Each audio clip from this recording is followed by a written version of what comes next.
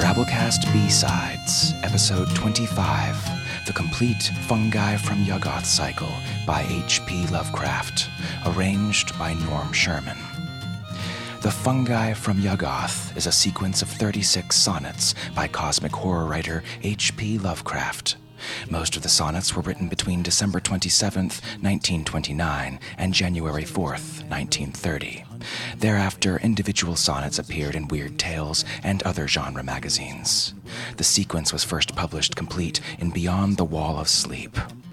In order to achieve a more unbroken audio experience and cohesive narrative, the titles of each sonnet have been removed in this audio production, and the sonnets themselves reorganized into a different order.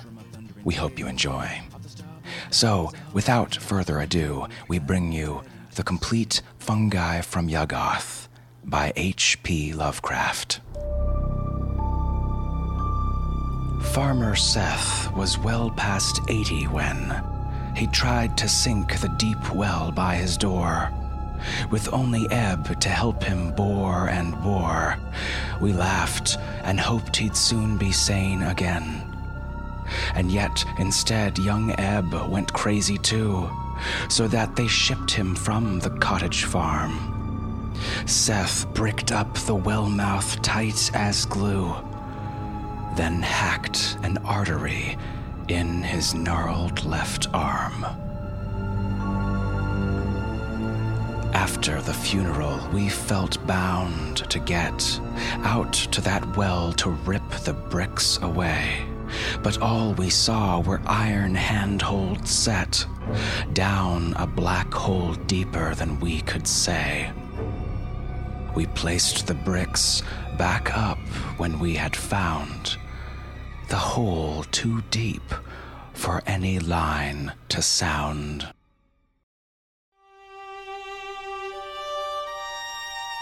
The house was old, with tangled wings outthrown, of which no one could ever half keep track. And in a cellar somewhere near the back, an odd tunnel sealed with ancient stone.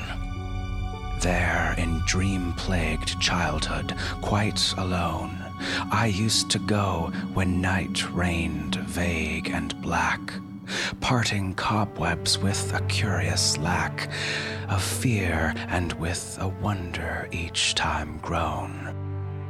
I'd come back one day with masons there to find what view my dim forebears had shunned. But as they pierced the stone, a rush of air burst from the alien voids that yawned beyond. They fled, but peering through, I found unrolled all the wild worlds which my dreams had told.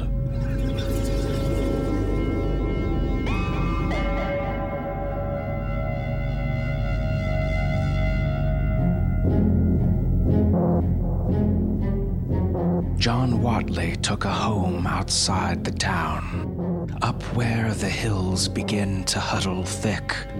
We never thought his wits were very quick, the way he let that cottage farm run down.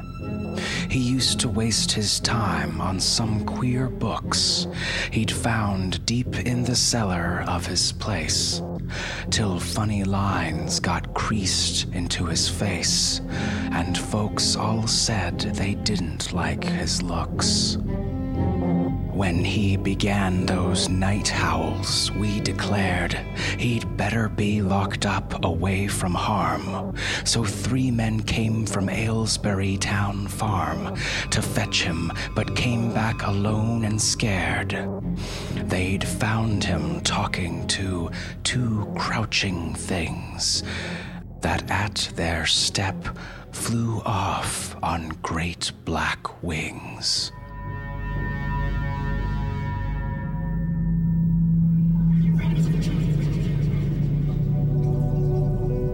Beyond this wall, whose ancient masonry reaches almost to the sky in moss-thick towers, There would be terraced gardens rich with flowers, and flutter of bird and butterfly and bee. There would be walks and bridges arching over, warm lotus pools reflecting temple eaves, and cherry trees with delicate boughs and leaves against a pink sky where the herons hover. All would be there if never I had flung open that gate to this stone-lanterned maze, where drowsy streams spin out their winding ways, eternal under bending branches hung. I hurried back, yet the wall rose grim and great, and I found there was no longer any gate.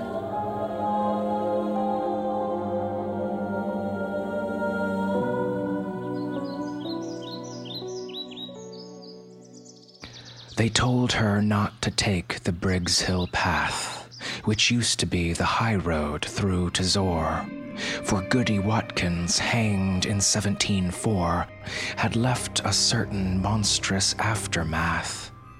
Yet when she disobeyed and had in view the vine-hung cottage by that wooded slope, she could not think of elms or hempen rope, but wondered why the old house seemed so new. She stopped a while to watch the fading day, then heard faint howls as from a room upstairs, when through the ivied panes one sunset ray struck in and caught the howler unawares.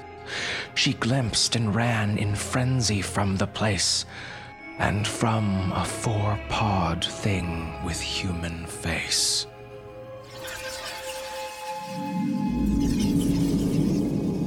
I saw it from my hidden silent maze, where the old wood half shuts the meadow in. It shone through all the sunset's glories thin, at first, but with a slowly brightening face.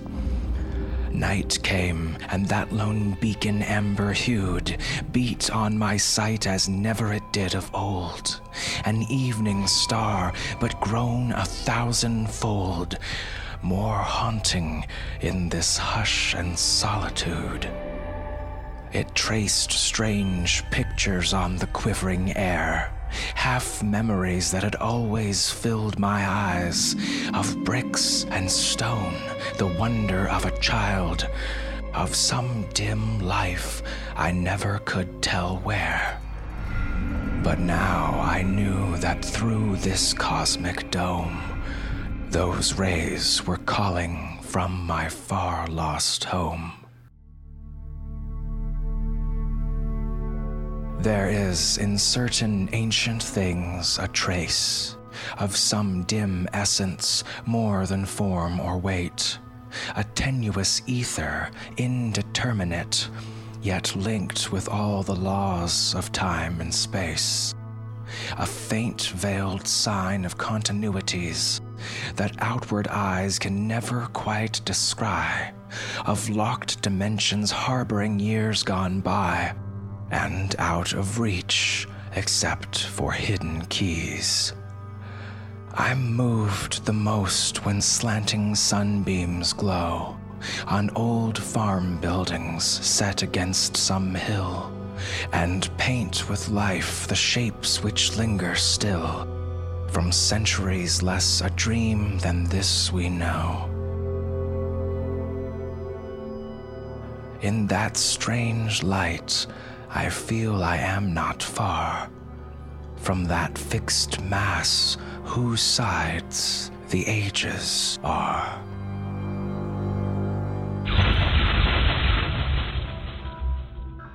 The place was dark and dusty and half lost, in tangles of old alleys near the quays, reeking of strange things brought in from the seas, and with queer curls of fog that west winds tossed.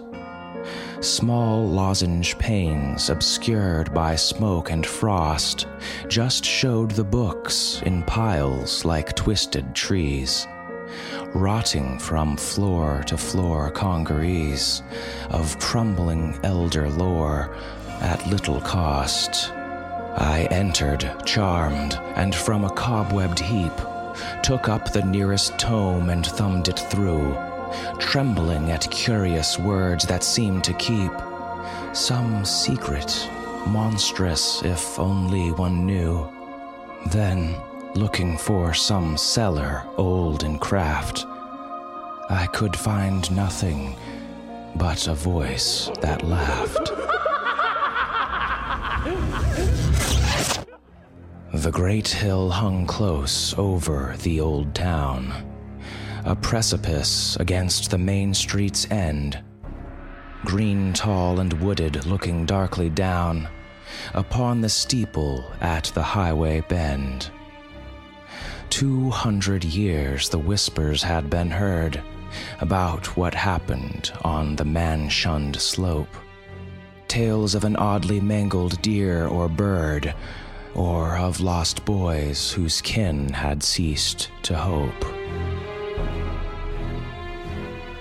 One day the mailman found no village there, nor were its folks or houses seen again.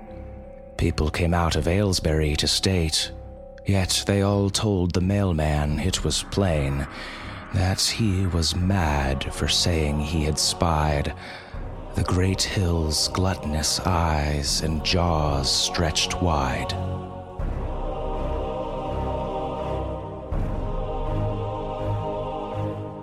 Once every year in autumn's wistful glow, the birds fly out over an ocean waste, calling and chattering in a joyous haste to reach some land their inner memories know. Great terraced gardens where bright blossoms blow, and lines of mangoes luscious to the taste, and temple groves with branches interlaced, over cool paths, all these their vague dreams show. They search the sea for marks of their old shore, for the tall city white and turreted, but only empty waters stretch ahead, so that at last they turn away once more. Yet, sunken deep where alien polyps throng, the old towers miss their lost, remembered song.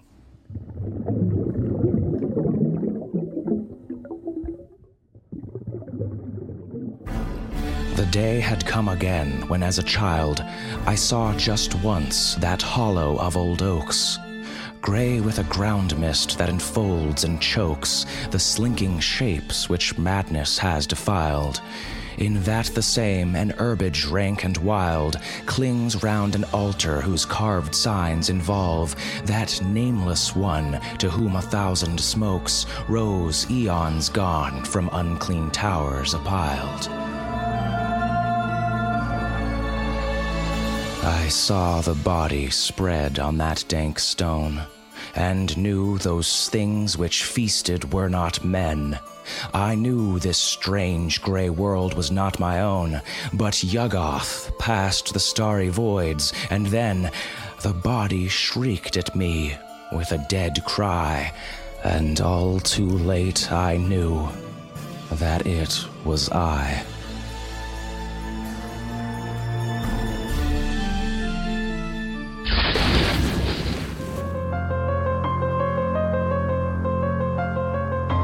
I held the book beneath my coat at pains to hide the thing from sight in such a place, hurrying through the ancient harbor lanes with often turning head and nervous pace. Dull, furtive windows in old tottering brick peered at me oddly as I hastened by, and thinking what they sheltered I grew sick for a redeeming glimpse of clean blue sky. No one had seen me take the thing, but still, a blank laugh echoed in my whirling head, and I could guess what nighted worlds of ill lurked in that volume I had coveted. The way grew strange, the walls alike and madding, and far behind me, unseen feet were padding.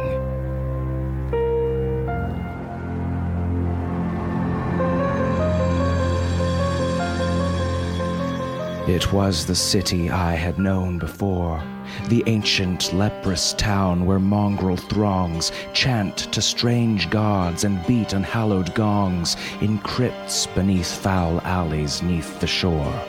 The rotting, fish-eyed houses leered at me from where they leaned, drunk and half-animate, as edging through the filth I passed the gate to the black courtyard where other men might be.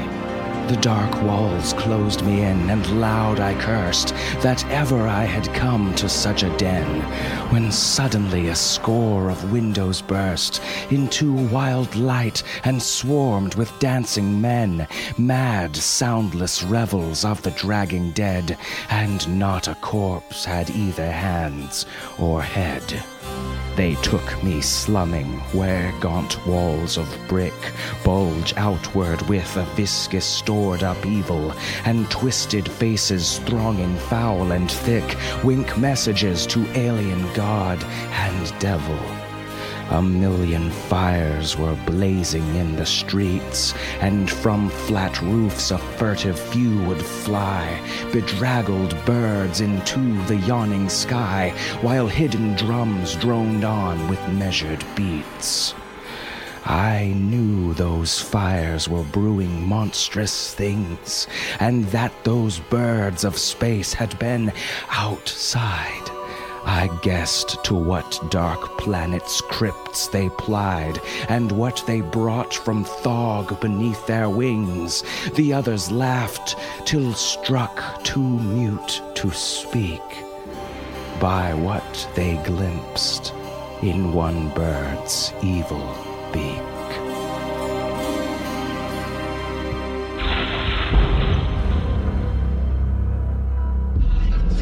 I do not know what windings in the waste of those strange sea lanes brought me home once more, but on my porch I trembled white with haste to get inside and bolt the heavy door.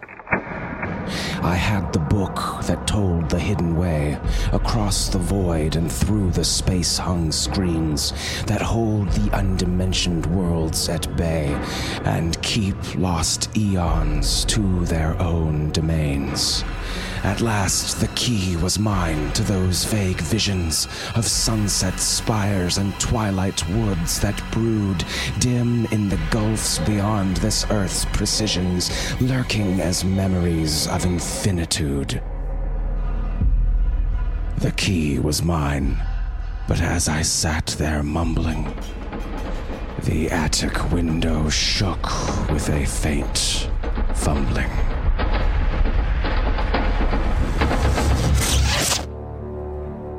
From Leng, where rocky peaks climb bleak and bare, under cold stars obscure to human sight, there shoots at dusk a single beam of light, whose far blue rays make shepherds whine in prayer.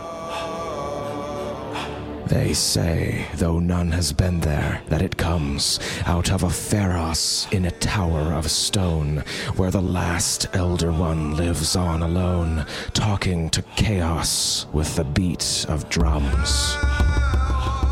The thing, they whisper, wears a silken mask of yellow whose queer folds appear to hide a face not of this earth, though none dare ask just what those features are that bulge inside. Many in man's first youth sought out that glow, but what they found, no one will ever know.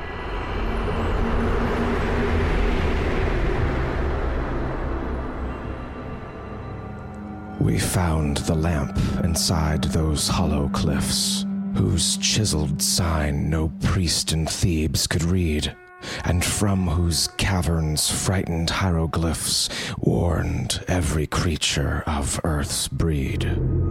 No more was there, just that one brazen bowl, with traces of a curious oil within, fretted with some obscurely patterned scroll, and symbols hinting vaguely of strange sin. Little the fears of 40 centuries meant to us as we bore off our splendor spoil, and when we scanned it in our darkened tent, we struck a match to test the ancient oil. It blazed, great God, but the vast shapes we saw in that mad flash have seared our lives with awe.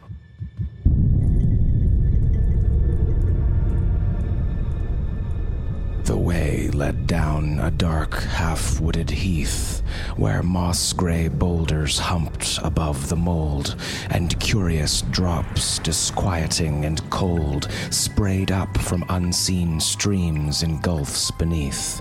There was no wind, nor any trace of sound in puzzling shrub or alien-featured tree, nor any view before, till suddenly, straight in my path, I saw that monstrous mound. Half to the sky those steep sides loomed upspread, rank-grassed and cluttered by a crumbling flight of lava stairs that scaled the fear-topped height in steps too vast for any human tread. I shrieked and knew what primal star and year had sucked me back from man's dream transient sphere.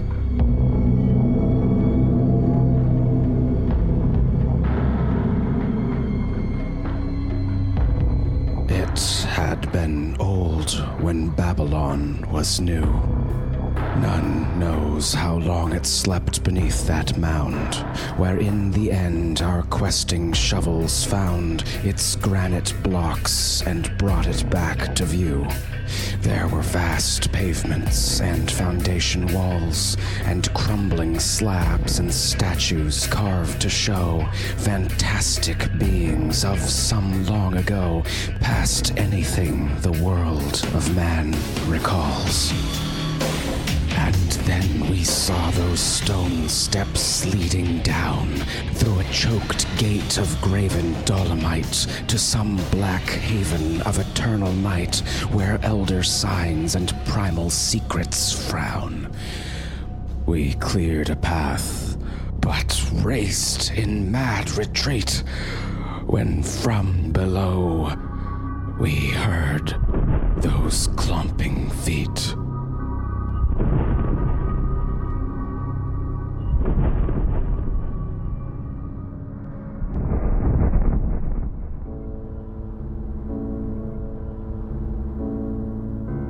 I cannot tell why some things hold for me a sense of unplumbed marvels to befall, or of a rift in the horizon's wall, opening to worlds where only gods can be.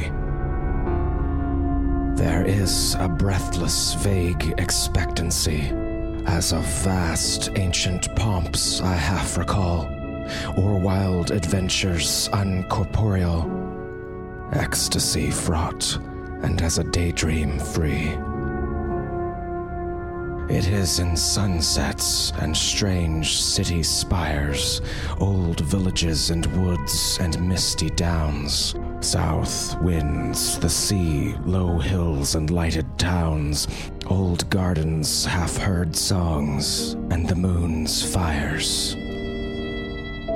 But though its lure alone makes life worth living, none gains or guesses what it hints at giving.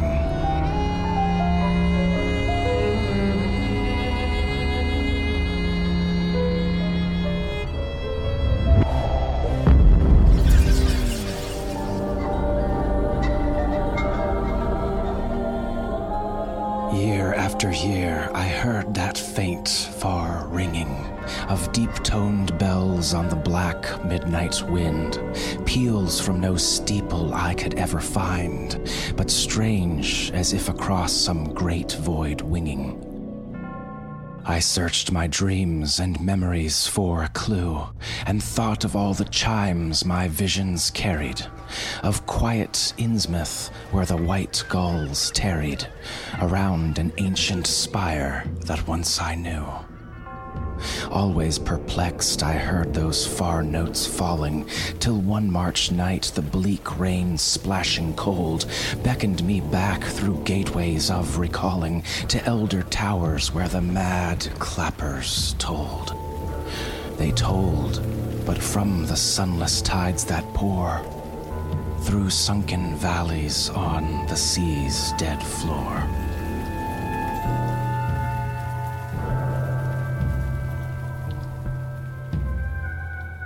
10 miles from Arkham, I had struck the trail that rides the cliff edge over Boynton Beach, and hoped that just at sunset I could reach the crest that looks on Innsmouth in the Vale. Far out at sea was a retreating sail, white as hard years of ancient winds could bleach, but evil with some portent beyond speech, so that I did not wave my hand or hail. Sails out of Innsmouth, echoing old renown of long dead times, but now a too swift night is closing in, and I have reached the height whence I so often scan the distant town. The spires and roofs are there, but look, the gloom sinks on dark lanes as lightless as the tomb. "Beware St. Toad's cracked chimes," I heard him scream as I plunged into those mad lanes that wind in labyrinths obscure and undefined south of the river where old centuries dream. He was a furtive figure, bent and ragged, and in a flash had staggered out of sight. So still I burrowed onward in the night, toward where more roof lines rose, malign and jagged. No guidebook told of what was lurking here, but now I heard another old man shriek, "Beware St. Toad's cracked chimes," and growing weak, I paused when a third graybeard croaked in fear, "Beware St. Toad's cracked chimes." Aghast I fled, till suddenly that black spire loomed ahead. There were great steps and rocky tablelands, stretching half limitless and starlit night, with alien campfires shedding feeble light on beasts with tinkling bells in shaggy bands. Far to the south, the plain sloped low and wide to a dark zigzag line of wall that lay like a huge python of some primal day, which endless time had chilled and petrified. I shivered oddly in the cold, thin air and wondered where I was and how I came, when a cloaked form against a campfire's glare rose and approached and called me by my name. Staring at that dead face beneath the hood, I ceased to hope because I understood. And at the last from inner Egypt came the strange dark one to whom the fellows bowed, silent and lean and cryptically proud, and wrapped in fabrics red as sunset flame. Throngs pressed around, frantic for his commands, but leaving could not tell what they had heard, while though the nations spread the awestruck word that wild beasts followed him and licked his hands. Soon from the sea a noxious birth began, forgotten lands with weedy spires of gold. The ground was cleft, and mad auroras rolled down on the quaking citadels of man. Then, crushing what he chanced to mold in play, the idiot chaos blew Earth's dust away. Out in the mindless void, the demon bore me past the bright clusters of dimension space, till neither time nor matter stretched before me, but only chaos without form or place. Here the vast Lord of all in darkness muttered things he had dreamed but could not understand, while near him shapeless bat things flopped and fluttered in idiot vortices that ray streams fanned. They danced insanely to the high, thin whining of a cracked flute clutched in a monstrous paw, whence flow the aimless waves whose chance combining gives each frail cosmos its eternal law. I am his messenger, the demon said, as in contempt he struck his master's head. The demon said that he would take me home to the pale, shadowy land I half recalled as a high place of stair and terrace walled with marble balustrades that sky winds comb, while miles below a maze of dome on dome and tower on tower beside a sea lies sprawled. Once more, he told me, I would stand enthralled on those old heights and hear the far-off foam. All this he promised, and through sunset's gate he swept me past the lapping lakes of flame and red gold thrones of gods without a name who shriek in fear at some impending fate.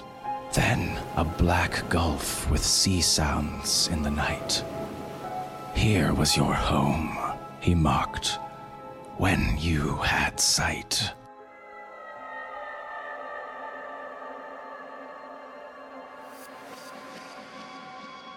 I do not know if ever it existed, that lost world floating dimly on time's stream, and yet I see it often, violet misted, and shimmering at the back of some vague dream.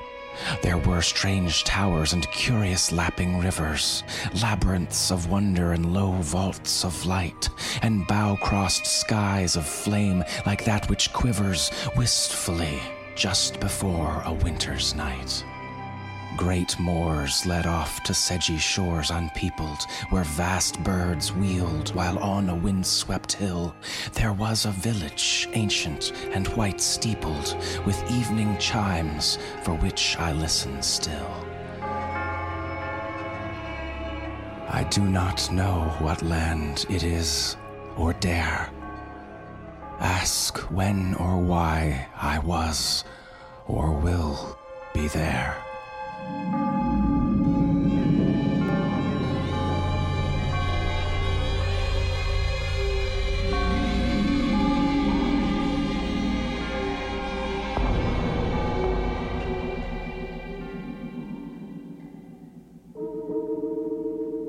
Somewhere in dream there is an evil place, where tall deserted buildings crowd along a deep black narrow channel reeking strong of frightful things whence oily currents race. Lanes with walls half meeting overhead wind off to streets one may or may not know, where feeble moonlight soon sheds spectral glow over long rows of windows, dark and dead. There are no footfalls, and the one soft sound is of the oily water as it glides under stone bridges and along the sides of its deep flume to some vague ocean bound. None lives to tell when that stream washed away its dream-lost region from the world of clay.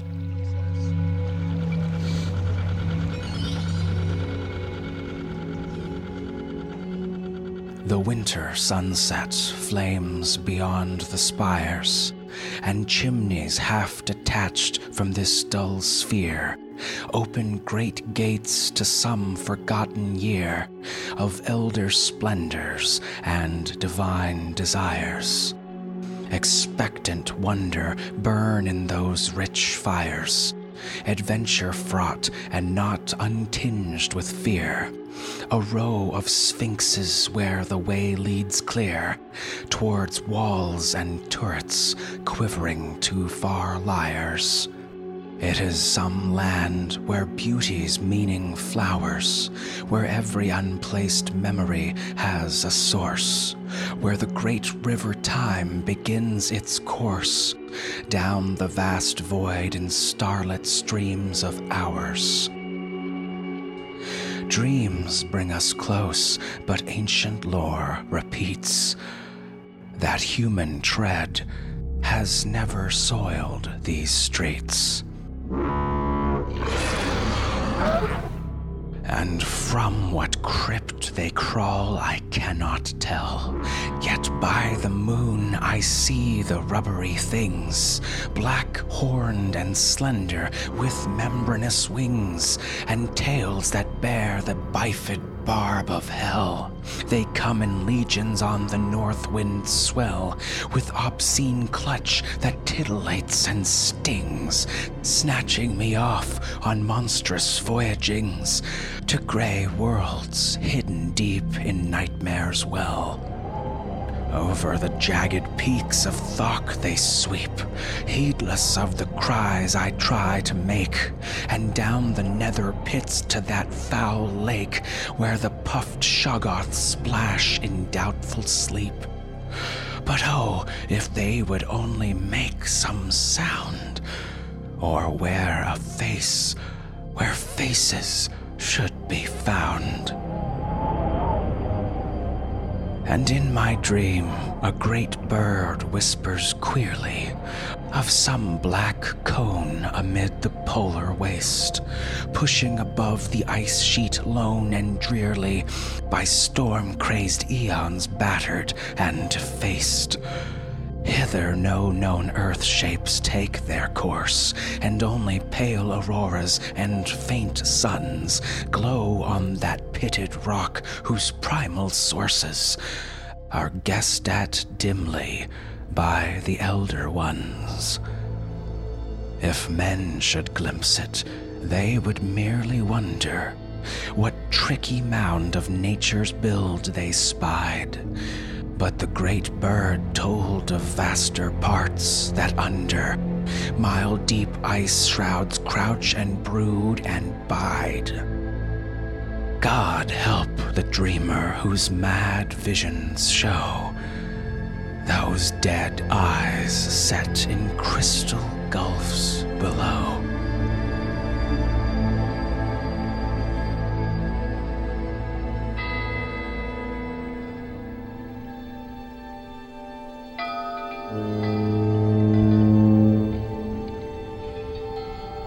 Over old roofs and past decaying spires, the harbor whistles wake me in the night. Throats from strange ports, beaches far and white, and fabulous oceans ranged in motley choirs. Each to the other, alien and unknown, yet all by some obscurely focused force, from brooding gulfs beyond the zodiac's course, fused into one mysterious cosmic drone. In shadowy dreams they send a marching line of still more shadowed shapes and hints and views, strange echoes from outer voids and subtle clues to things which they themselves cannot define.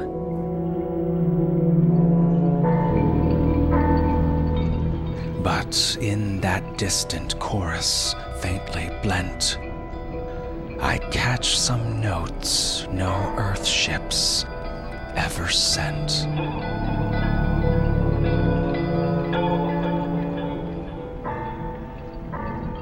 It is a certain hour of twilight glooms, mostly in autumn when first the star wind pours, down hilltop streets deserted out of doors, but showing early lamplight from snug rooms.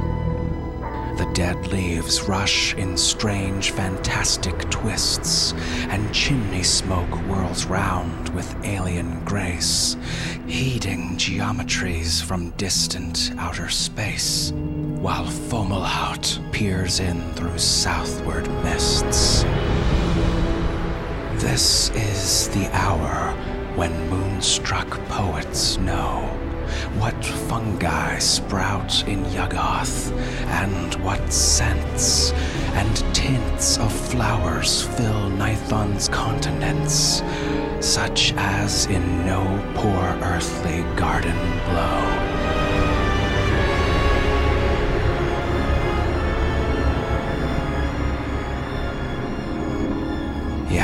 For each dream these winds to us convey, a dozen more of ours they sweep away.